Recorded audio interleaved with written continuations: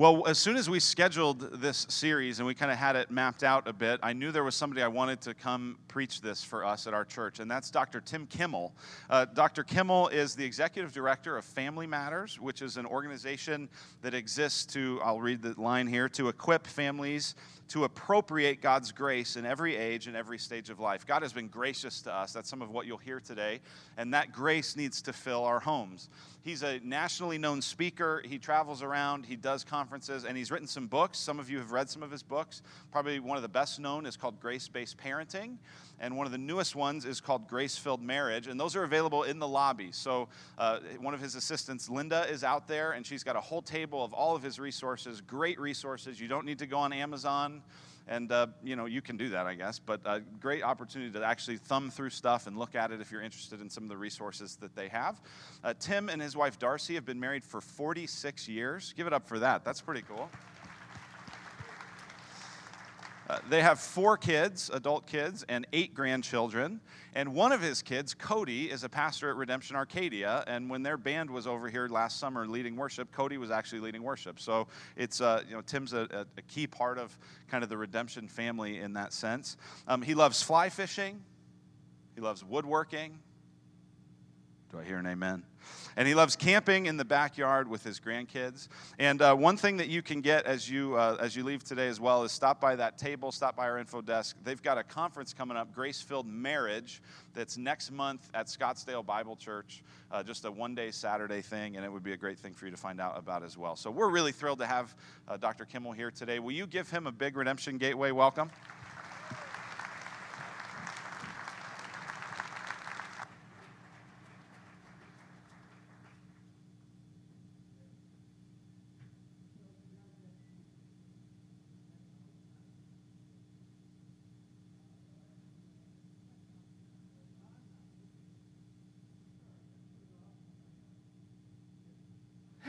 It always can be a little creepy when you have a guest speaker because you don't know the guy. So let's try and get to know each other because we're talking about family today. And talked about marriage the last 2 weeks. And when I think about family, I just think that families are just really under a lot more stress now than, they've been for a long time. We have a culture that's antagonistic to our values. We're just carpet bombed constantly with pressure. And one word that I think really summarizes what a lot of families are up against is they're just hurried. Not necessarily doing with a bunch of bad stuff, but just a lot of stuff that's hard to sort out life. I remember as a kid, I went to a circus and I saw a clown do a stunt. Maybe you've seen this, or maybe you saw it on a variety show on television where he was spinning plates on a stick. Have you ever seen that? Where somebody does that? I've always wanted to do that with somebody else's dishes. Let me see what he would get these plates and he'd put them on a stick. Now I can't do it with these plates, but he'd get one spinning. And then he'd add another and another and another. And of course, the first one's starting to wobble, the third one, whatever. And he's just going crazy like a nut job trying to keep these things going. And I thought, that's so much what it's like with family today. I mean, even in your life, even if you're not, if you're young and you're just getting started out, you got a plate you're finishing up your degree program, or you started your career, maybe you've fallen in love. You've got friends, you got church, you got all these things, and they demand this. The cool thing is there's an app for this. And so we can kind of keep ourselves organized. And then you get married, and then some of these come along. Okay, now... These require a lot more velocity to keep them going smoothly, you know what I mean? But once again, we're pretty clever people, and we Google some things and get some stuff, and we try and build a little pace into it, and everything's going fine. Then one of these comes along. This is a teenager.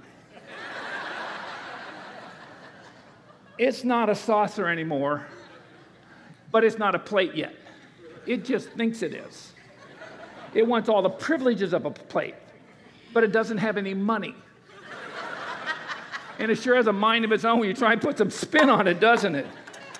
Well, I'm just grateful that this church loves their families, loves their kids, loves their teenagers, and they want to help us. And this is a great passage for us to try to dial in on because we've been working our way here at Redemption through the book of Ephesians. And just about all of Paul's letters you can break them down in half. He usually spends the first half building a theological foundation.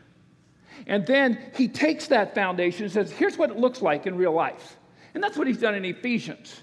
He spent those first chapters unpacking the cosmic victory of Christ over sin in our behalf. And then the gospel of the reconciled church. And then the other theme that comes through those first 3 chapters is the transforming impact of the gospel of grace, what grace is supposed to look like.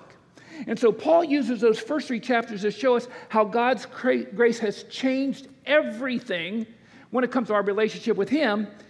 And he summarized it so well in a passage that might be familiar to you, because if you're ever encouraged to memorize Scripture, at least these first 2 verses are some that are often said, you ought to memorize these. He says in Ephesians 2, verses 8, we're going to take it through 8 through 10, but he says, for by grace you have been saved through faith, and this is not of your own doing. It's a gift of God, not a result of works, that no one may boast.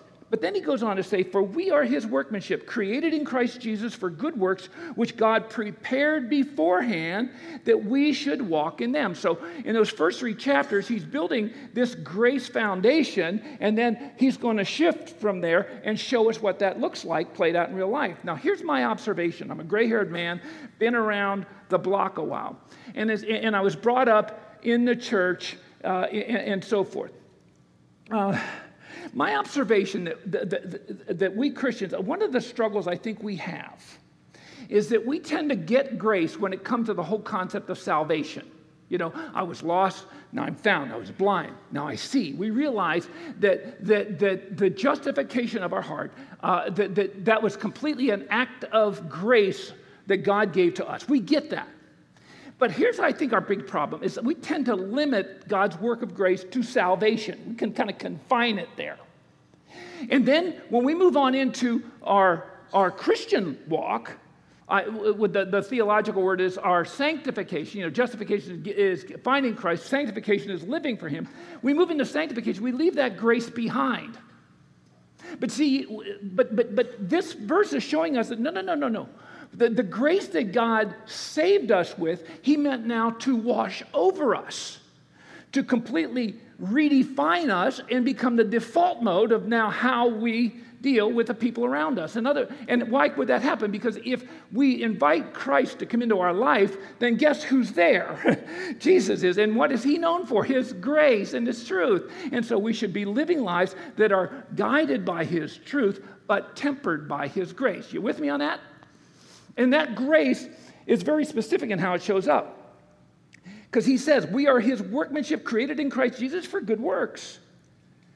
That we should, that God prepared beforehand that we should walk in them. Now, the last 3 chapters of Ephesians get very specific of what this grace looks like. And you got to understand, it's not us giving a checklist, what's grace look like, and we go do that. No, it's what God's grace looks like when Jesus is in his rightful place and starting to come through us.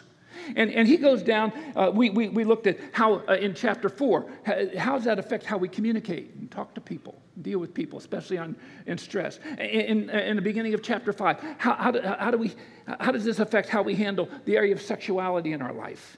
The last few weeks we've been looking at how that impacts our marriage and what grace looks like showing up in our marriage. And then today, the relationship between parents and their kids. Next week, we'll be looking at what grace looks like in our work. And after that, how God uses his grace to protect us when we're living in a hostile world. So let's go to those first 3 verses, because we read 4 verses just now.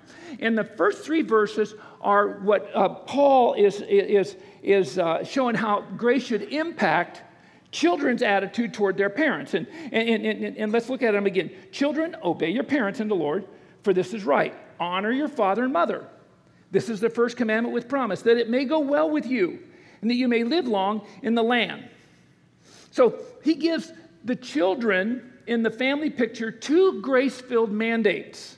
And they are to obey their parents, and honor their parents. But he doesn't offer these in a vacuum. He backs them up with strong reasons for obeying and honoring. Look at these mandates. He says obey because it makes natural sense. Anytime you have a configuration of people, usually somebody has to be kind of in charge. It just makes sense. And so he's saying, look, obeying your parents is just a natural thing to do, much like if I'm on a team, I obey my coach. If I'm in the military, I go by my commanding officers. I'm at school, I go by the teacher. It just makes sense. If I'm at work, the boss runs a thing. Now, that doesn't mean the boss or the commanding officer or the parent know everything and they get it right all the time. It just says somebody's got to be in charge. He says it makes sense. Things work more smoothly. Then he goes on and says, and honor them. This is a respect for the position they hold and the responsibility they have. Once again, not based on whether they do that well, but just the mere fact that they have it. And he says to honor them. But look what he says there. He says, he gives two reasons for honoring them. He said, first of all, it's one of the 10 commandments. It's one of the big 10. These are the ones that were etched in stone on Sinai. They were not written on an Etch-a-Sketch. These weren't 10 suggestions. These are 10 commandments. And so that's one reason you do it. And the other reason is he says that this is the first commandment that he gave that actually had a promise attached. Because you go down through this is the fifth commandment in Exodus 20:12. And let's see, you love the Lord your God. And then he says, and don't make any graven images. You honor you obey the Sabbath, right? You go down, he's going down through that, and he comes to this one. All the other ones, he just put them out there. But this one, he says, honor your father and mother, that your days may be long upon the land which the Lord your God is giving you. So God is saying, when you do this as children, he says, your days are going to be long. Now, he's not so much talking about, the concept used there is not so much the age, how long you live, but how deep and how rich your days are going to be. And by the way, this doesn't shut off once we leave home. We still have to honor our parents even in their aging years. And so he gives some things that just help us to get beyond that. And then in the fourth verse of today's passage, Paul summarizes how God's transforming grace should impact parents' attitude toward their children. So this is how it should affect children towards parents. Now, what about parents towards children? Ephesians 6:4, fathers, do not provoke your children to anger, but bring them up in the discipline and in the instruction of the Lord. So he gives parents in the family picture two grace-filled mandates, and that is to discipline and instruct their children. But before that, he gives a grace-filled warning to parents. He says, don't irresponsibly tick your kids off. So as you look at those warnings, don't provoke your children. The word used there for provoke means to irritate, to exasperate. Technically, literally, the word used there is to do something that causes them to resent you. And then, if anything, he's trying to show, based on the work of grace in our life, we should have families where, as parents, we are focused on trying to bring the best out of our children in everything we do, even when we discipline them. Because God is, in his discipline with us, is trying to bring the best out of us, isn't he? And then the mandate's to discipline them. Now, one of the resources we have out there is a book that was written by our daughter, Karis, called Grace-Based Discipline. Because after I wrote Grace-Based Parenting, everybody said, yeah, but what's that look like when the kids are just so sideways on you? You just want to sell them on eBay or taser them, Not the big cop thing, but maybe a Fisher-Price taser. Do they make those? They should. But they're just driving you nuts. But here's where the mistake we make when grace isn't in place. It's real easy to confuse punishment with discipline, but God doesn't. Notice he said discipline. He didn't say punish them. See, if you're a grace-filled parent, you never punish your kids. You discipline them. What's the difference? Punishment is exacting vengeance for a crime. It's getting even with somebody. Doesn't care how that person feels about it. Too bad. You did this. Boom. It's showing them who has authority. Discipline, the difference is, the actual, what you do may look the same, but the purpose of it is to draw the better person out of them, to make them a better person. And the reason we shouldn't punish our kids is because God doesn't punish his kids. And you know why? Because he sent his son to the cross to take our punishment. That's where he got even with our sin, through his son. And he says, now, we discipline. And that's a resource you might want to look at because it's a game changer. The thing she brings out, the nuance that Grace brings to discipline is a game changer for parent-child relationships. And then he goes on to say, instruct them. Now, there's a big difference between raising children and instructing them. Raising kids is you're taking responsibility for food, clothing, shelter, health, education, welfare. Listen, lousy parents can do that.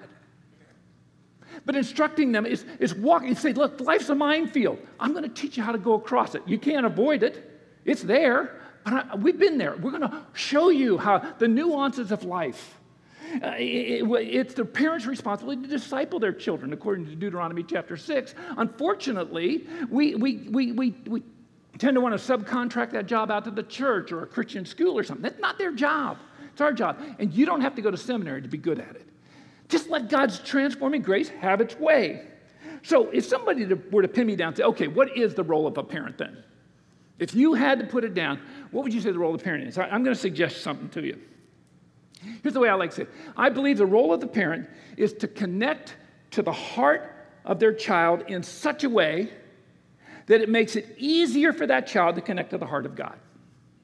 That's our main job, to connect to the heart of our children in such a way that it makes it easier for them to connect to the heart of God. Does God ever yell at us?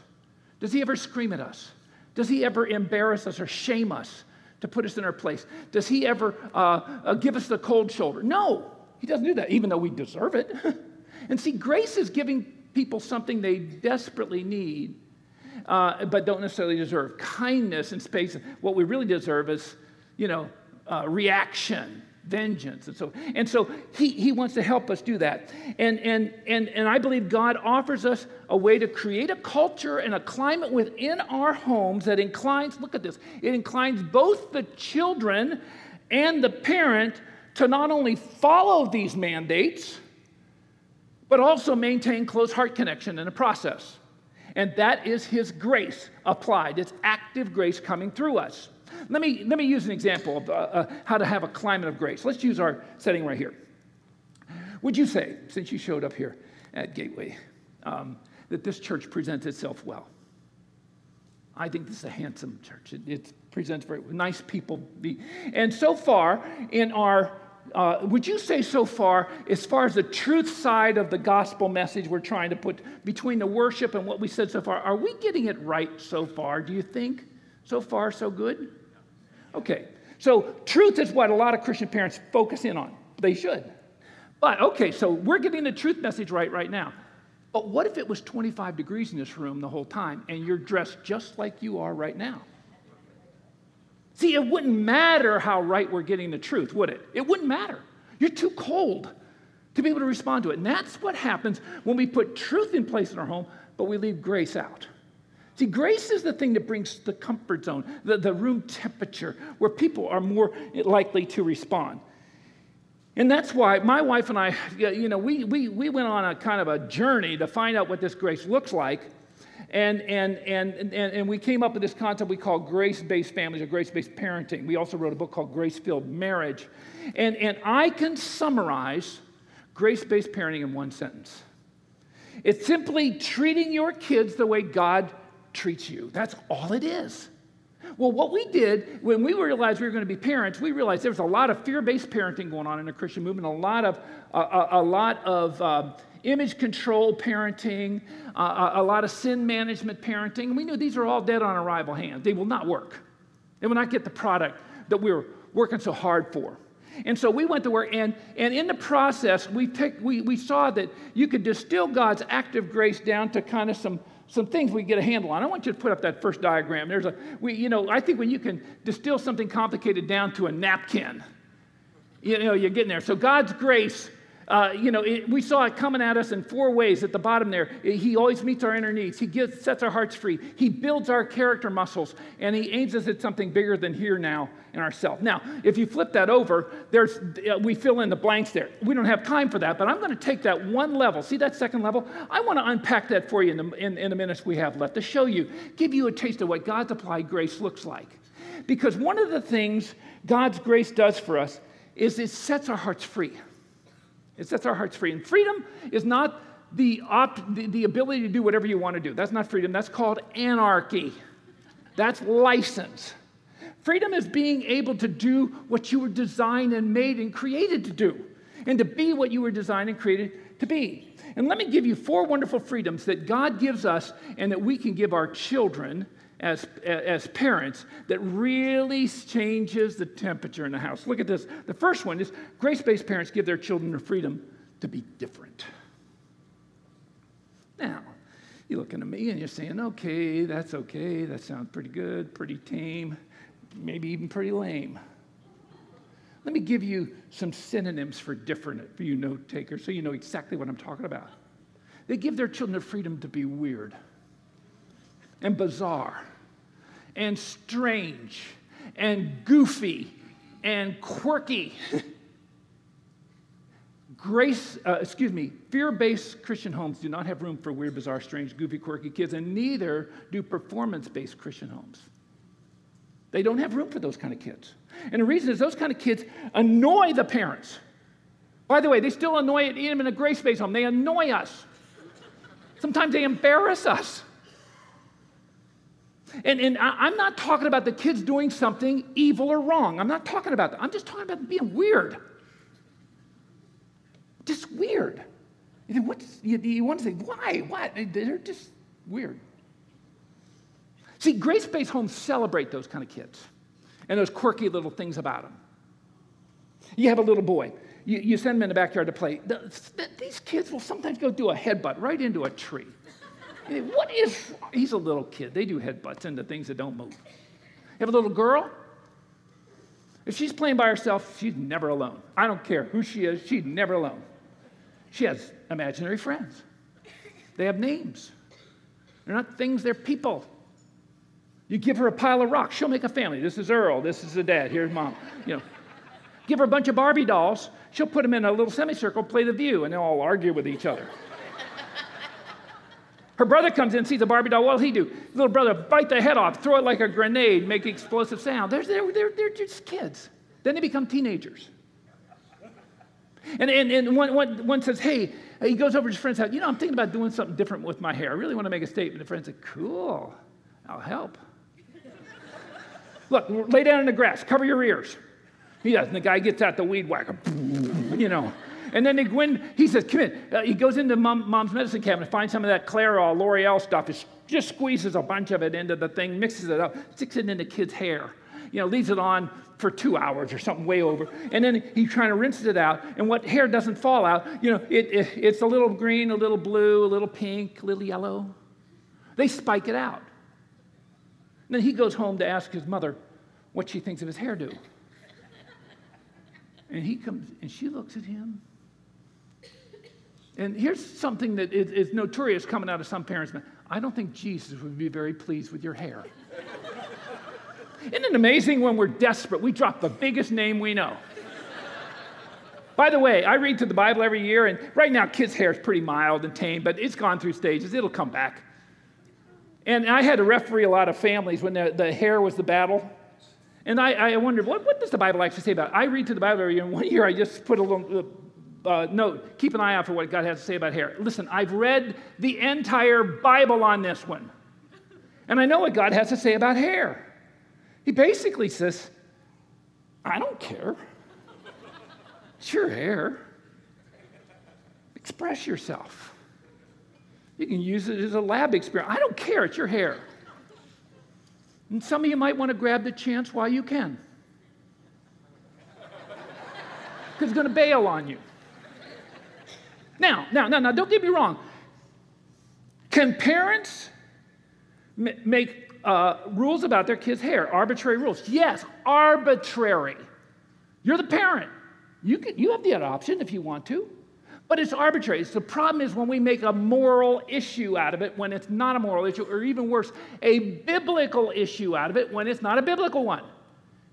That's legalism. And what that does is that shoves a wedge between that kid's heart and us, so it's hard to, connect to the heart of a child in such a way, and it drives a wedge between them and God. So we can make arbitrary rules for our kids about maybe certain styles if we want to or what, but just don't make it a moral issue when it's not.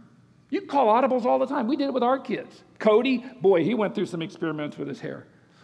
But let's say we're going to a wedding or a funeral and they want to dress like they were dragged behind the car. No. You got to dress a little nicer for that. We can do that. Call audibles. I was speaking at a church in Miami, Florida. And in fact, church was over. I was in the taxi going to the airport. And when my phone went off, it was our youngest son, Colt. That year, he was a junior higher. He was in the 8th grade. In the beginning of that year, he said, Dad, can I grow my hair real long? I said, man, give it your best shot. You're going to have to grow it a long time before it's as long as mine was in junior high. So he grew it. And by the way, he was always tall for his age. He's like already up at like 6'2", 6'3" at that point. But he grew his hair real long. Looked great. He called me, Dad, it's spring break. I know. We're going to have a lot of fun. He said, Dad, I was wondering, can I have a mohawk? Okay, I thought about that. You know what? That would be fun. That'd be fun. Look, I'm going to be home tonight about 7:30. I'll cut you a great mohawk. And then next Saturday, we have to buzz it off because your school doesn't allow it. Okay, now, you got to understand, I was factoring in something. I was factoring in church. The reason is because we go to Scottsdale Bible Church, and at that time, we had a Sunday evening church that was exactly like the morning, just like you guys have. But all the youth programs were in the evening, so they brought all the young families in the evening. And I knew he'd be getting home about 7. So everything's fine. I hung up, he hung up. Our daughter Shiloh was listening. What did Dad say? He said, I can have one. He's going to cut it for me when he gets home. She said, I know how to cut one of those. They got out the clippers and the scissors, and they trimmed the side. Now remember, his hair was really long. They took Elmer's glue, and they did that. I mean, it was huge. And he went to church. Now, they had 2 services in the evening, and in between the services, everybody's kind of out there in the atrium. And our pastor at that time was a guy named Daryl, and he was out there talking to people, and he saw Colt across the thing, and he looked at him. Colt Kimmel, is that you? Get over here. And he came over, and he had to look up to him because he told. He said, that's the greatest mohawk I've ever seen. How do you do that? Glue. And then, he said, I wish I had a camera to take a picture of me and Colt Kimmel with his mohawk. I put it in my say, that is the finest mohawk I've ever seen. I tell you this story for a very specific reason. Because it was very important to my wife, Darcy, and I, that we took our kids to a grace-based church. It was very important to us that we took them to a church where the people running it know what matters and what doesn't matter. The Bible says, man looks on the outside, God looks on the heart. I'm sure when he came to church, the older people were trying to grab every medication they could in their purse and just think, what has happened to our church and what happened to security? But the people running it know what matters. God looks on the heart. This kid had a great heart. He loved the Lord. He loved his parents. He loved his sibling. He was a good friend. He worked hard in school. He just wanted to have a mohawk. You say, wait a minute, Tim, hold it. What, don't you think sometimes when you look at a kid and the way they're expressing themselves that there's something wrong inside? Yeah, sometimes you look at people and say, okay, they're in a free fall. My question to you, does it make any sense to attack the outside? The outside is a symptom. Deal with the heart. Get the heart right.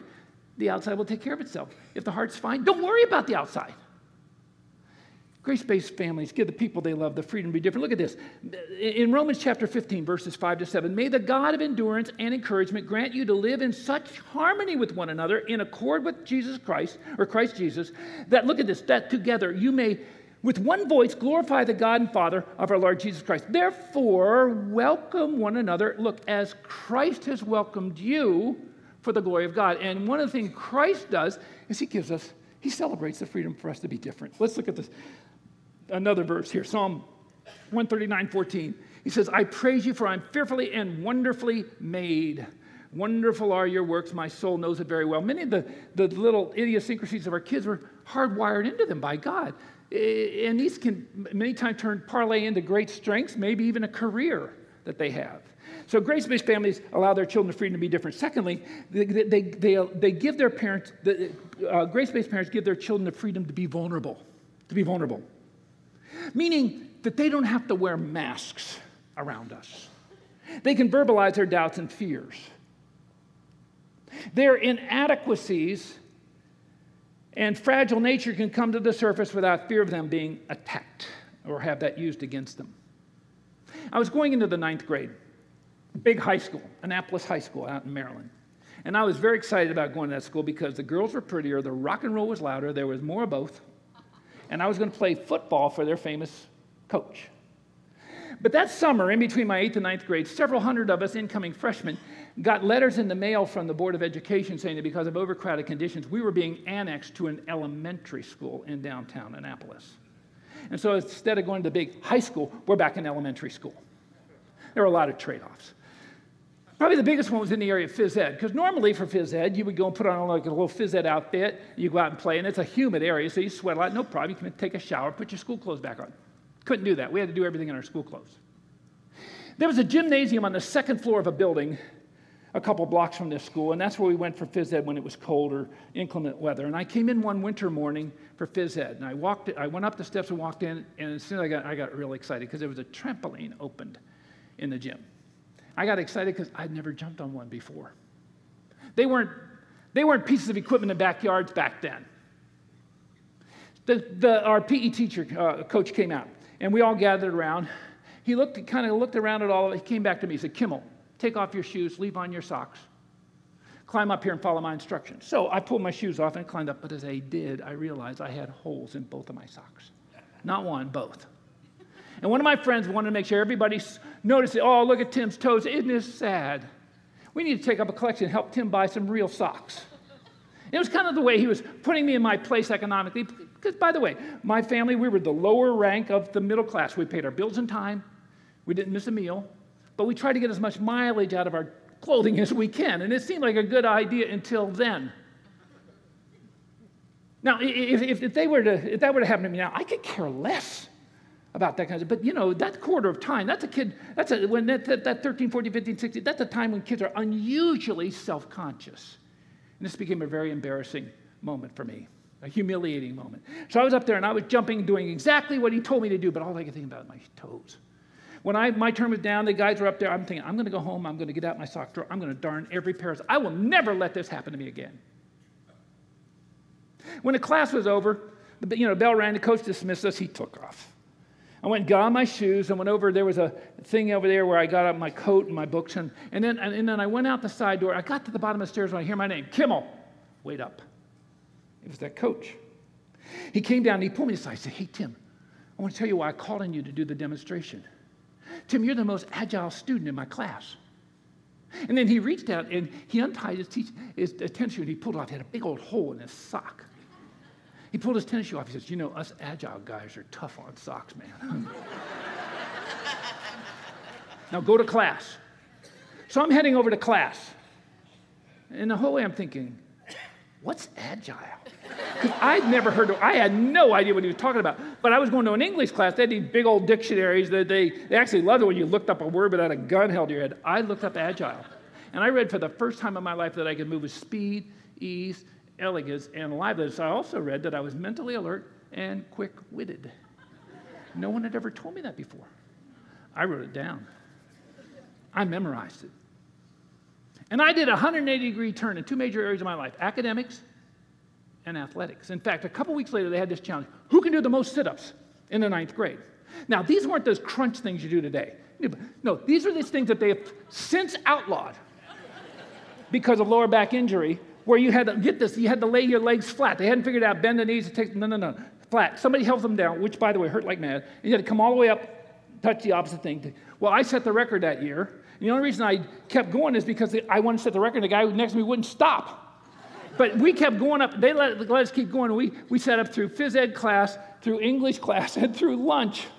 They're sending out records. They're up to 590. That kind of. My stomach muscles hurt for several days after that. But I didn't care because I was agile. Now, here's the point. It took me a while to put the pieces together to figure out why the coach disappeared so quickly after class. He had to get to his little office there just off get his scissors out real fast, cut the hole in it, put it back on, and chase me down. Because I'm thinking, he's a PE coach. They don't have holes in their socks. New socks and shoes are part of the deal. They have the best foot equipment of anybody out there.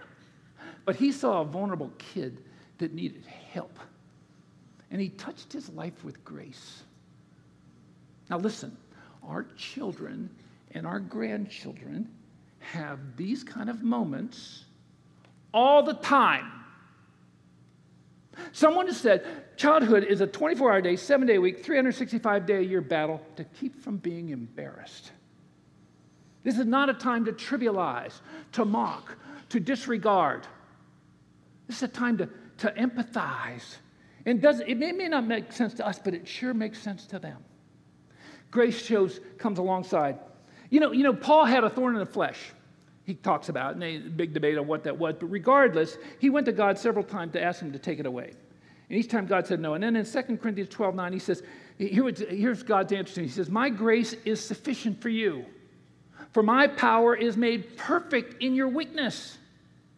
And then he went on, therefore, I will boast more gladly of my weakness so that Christ's power may rest in me. So as we bring grace to their vulnerabilities, these vulnerabilities may never go away in their life, and yet these things don't have to hold them hostage because they were living in a home where they could process them well. Let me give you one more verse I like on this one. Colossians 4:6. Let your conversation be always full of grace, seasoned with salt, so that you may know how to answer everyone. Grace-based families allow their children the freedom to be different and vulnerable. Thirdly, grace-based parents give their children the freedom to be candid. To be candid. Notice I didn't say honest. Because, see, bare-naked honesty can be cruel. The Jerry Springer Show is an example of that. They depend on these people telling exactly what they feel, regardless of the impact it has on the person. Candor is honesty with a concern for how it impacts the people on the receiving end of it. That's the difference. And we want to give them the freedom to be candid.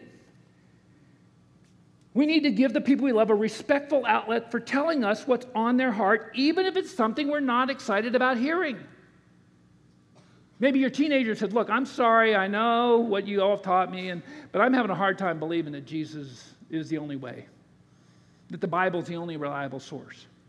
This is not a time to panic and to hire some Wayne Grudem or some theologian from Phoenix Seminary and duct tape them to your kid's face. Smarter kids than yours and mine have questioned and doubted their faith. It's time to remain calm while their faith is on trial. And show them what a confident faith looks like while they're going through this. They'll get through it. They need to have an outlet to tell us when we've let them down. Because, see, we have an outlet to tell them when they've let us down, don't we? We just tell them, right? But is that a two-way street? Because unless you're a perfect parent, you're going to get it wrong sometimes. Is that a two-way street?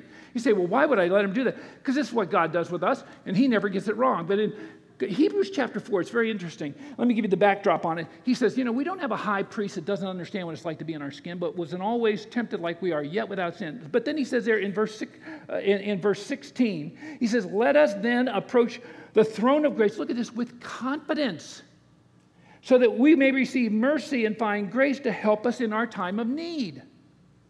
Have you ever been angry at God? I have. My mom died a lot younger than I thought she should have. Now, God didn't make a mistake, and he certainly didn't explain it to me. I won't understand. But he wasn't upset with me coming to him. He said, I know what it's like to be in your skin. I'm a perfect parent. I don't make mistakes, but I understand your frustration. Come to me. You have a safe harbor here to talk to me. Now, he's a perfect parent. We're imperfect parents. So if he does this and he's perfect, why wouldn't we do it if we're imperfect when we clearly make mistakes? Our son Cody, that came over here, he was in high school. He finished his homework, and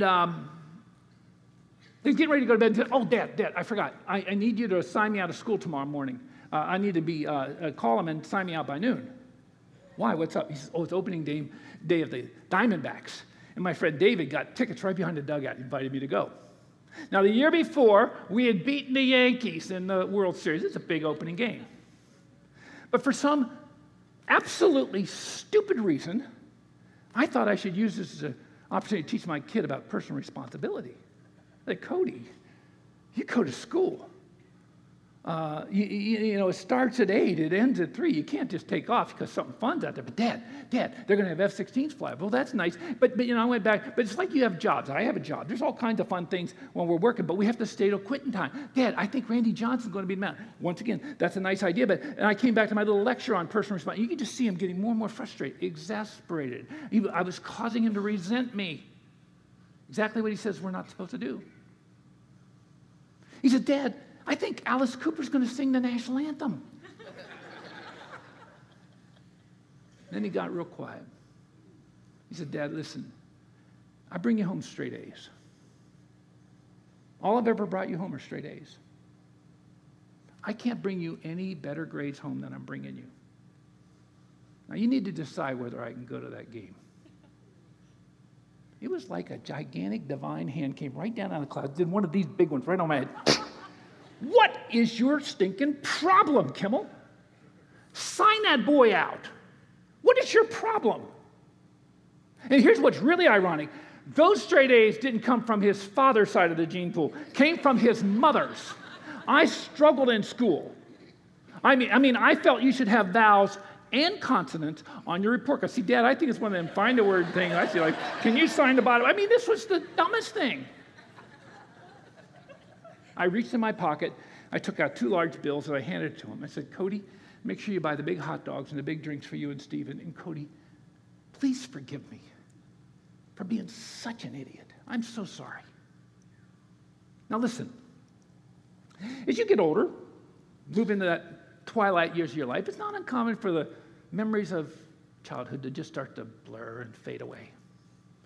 And Cody, the incident may be one of those ones that just fades away in Cody's mind. But had I held my ground and refused to sign him out, get this, he would have never forgotten to the last day he lived what a jerk he had for a father. We get it wrong sometimes. There needs to be a respectful way. Now, he was respectful about it. He didn't yell. He was respectful. Now, here's how you raise the odds. Your kids will speak respectfully to you when they're frustrated with you. And then just speak respectfully to them when you're frustrated with them. God doesn't scream and yell at us. He doesn't shame us. And yet we let him down all the time. That's what grace looks like played out. Let me give you one more verse on this. Hebrews 12:15. See to it that no one misses the grace of God and that no bitter root grows up to cause trouble and defile many.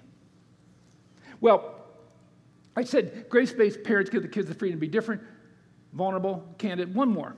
And that is grace-based parents give their kids the freedom to make mistakes. Let me give you another way of putting that down if you're taking it. The freedom to be imperfect. That doesn't mean, let me put it this way. If home is where life makes up its mind, then home must be a place where disappointments are tolerated, hurts are endured, and mistakes never mean the end of a relationship. In fact, mistakes have nothing to do with the relationship. The relationship is secure. That's what we learned in the first 3 chapters of this book. Romans 5:8 says, God demonstrates his own love for us that while we were still sinners, Christ died for us. His love was at a top drawer when we were at our worst. So look, grace-based parents give their children the freedom to be different, vulnerable, candid, and make mistakes. And get this, in an environment of grace, grace-based children give their parents the same freedoms too. That's why it becomes a reciprocal thing where it brings the best out of everybody in the family picture. And all I'm talking about is when Christ is in his rightful place, you don't have to do this like a checklist. When he's in his rightful place, this is what's going to come out. And this becomes our litmus test. How are we doing in our walk with God right now? Well, listen, these napkin cards, we have them on the resource table. You might want to pick one up and look at it. And there's resources that can help you in each one of those areas, including our marriage, because if I was going to draw one out, what's grace look like in a marriage? I'd draw the exact same thing. Because this is what God's applied grace looks like. Last thing, and then I got to sit down here. And that is the window of opportunity to touch our kids with God's grace isn't opened as long as we think it is. I was reminded of this one Saturday morning when I was deep asleep and our daughter Shiloh came in. She was about maybe 5, 6, and she shook me awake. Dad, it's time to get up and go on our date. I promised her the night before I'd take her out for a breakfast date, and she got up and got ready, and she was all there. And I looked at the clock and said, honey, it's still dark outside.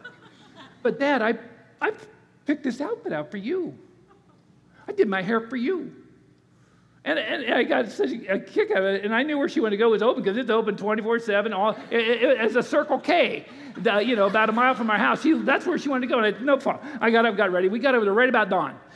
She picked out a couple of donuts, some juice. Got some coffee. I paid for everything. We went out. We sat down on a curb on the side of the Circle K to have our day. There's a dumpster over here, but we're fine. We're over here. Everything's fine, man.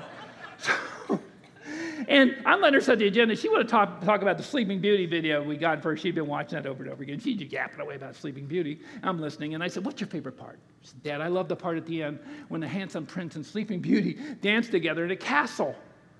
I thought, well, that's my favorite part because I'd seen the movie.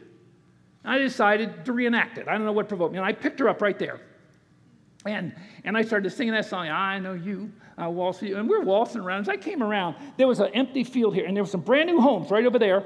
And you could see right into this guy's breakfast area, and there was a man just staring at me. And I said, he's over there calling his wife, honey, quick, look. There's an idiot over at the Circle K, dancing with a little girl next to a dumpster. But then another thought crossed my mind, and in a very brief period of time, some young man was going to come along and tap me on the shoulder and say, Mr. Kimmel, may I cut in? And waltz her out of my life for good. It turned out his name was Ian, a wonderful young man. He just showed up so much sooner than I thought it would be. Listen, when it comes to the rigors of parenting, the days are long, but the years are short.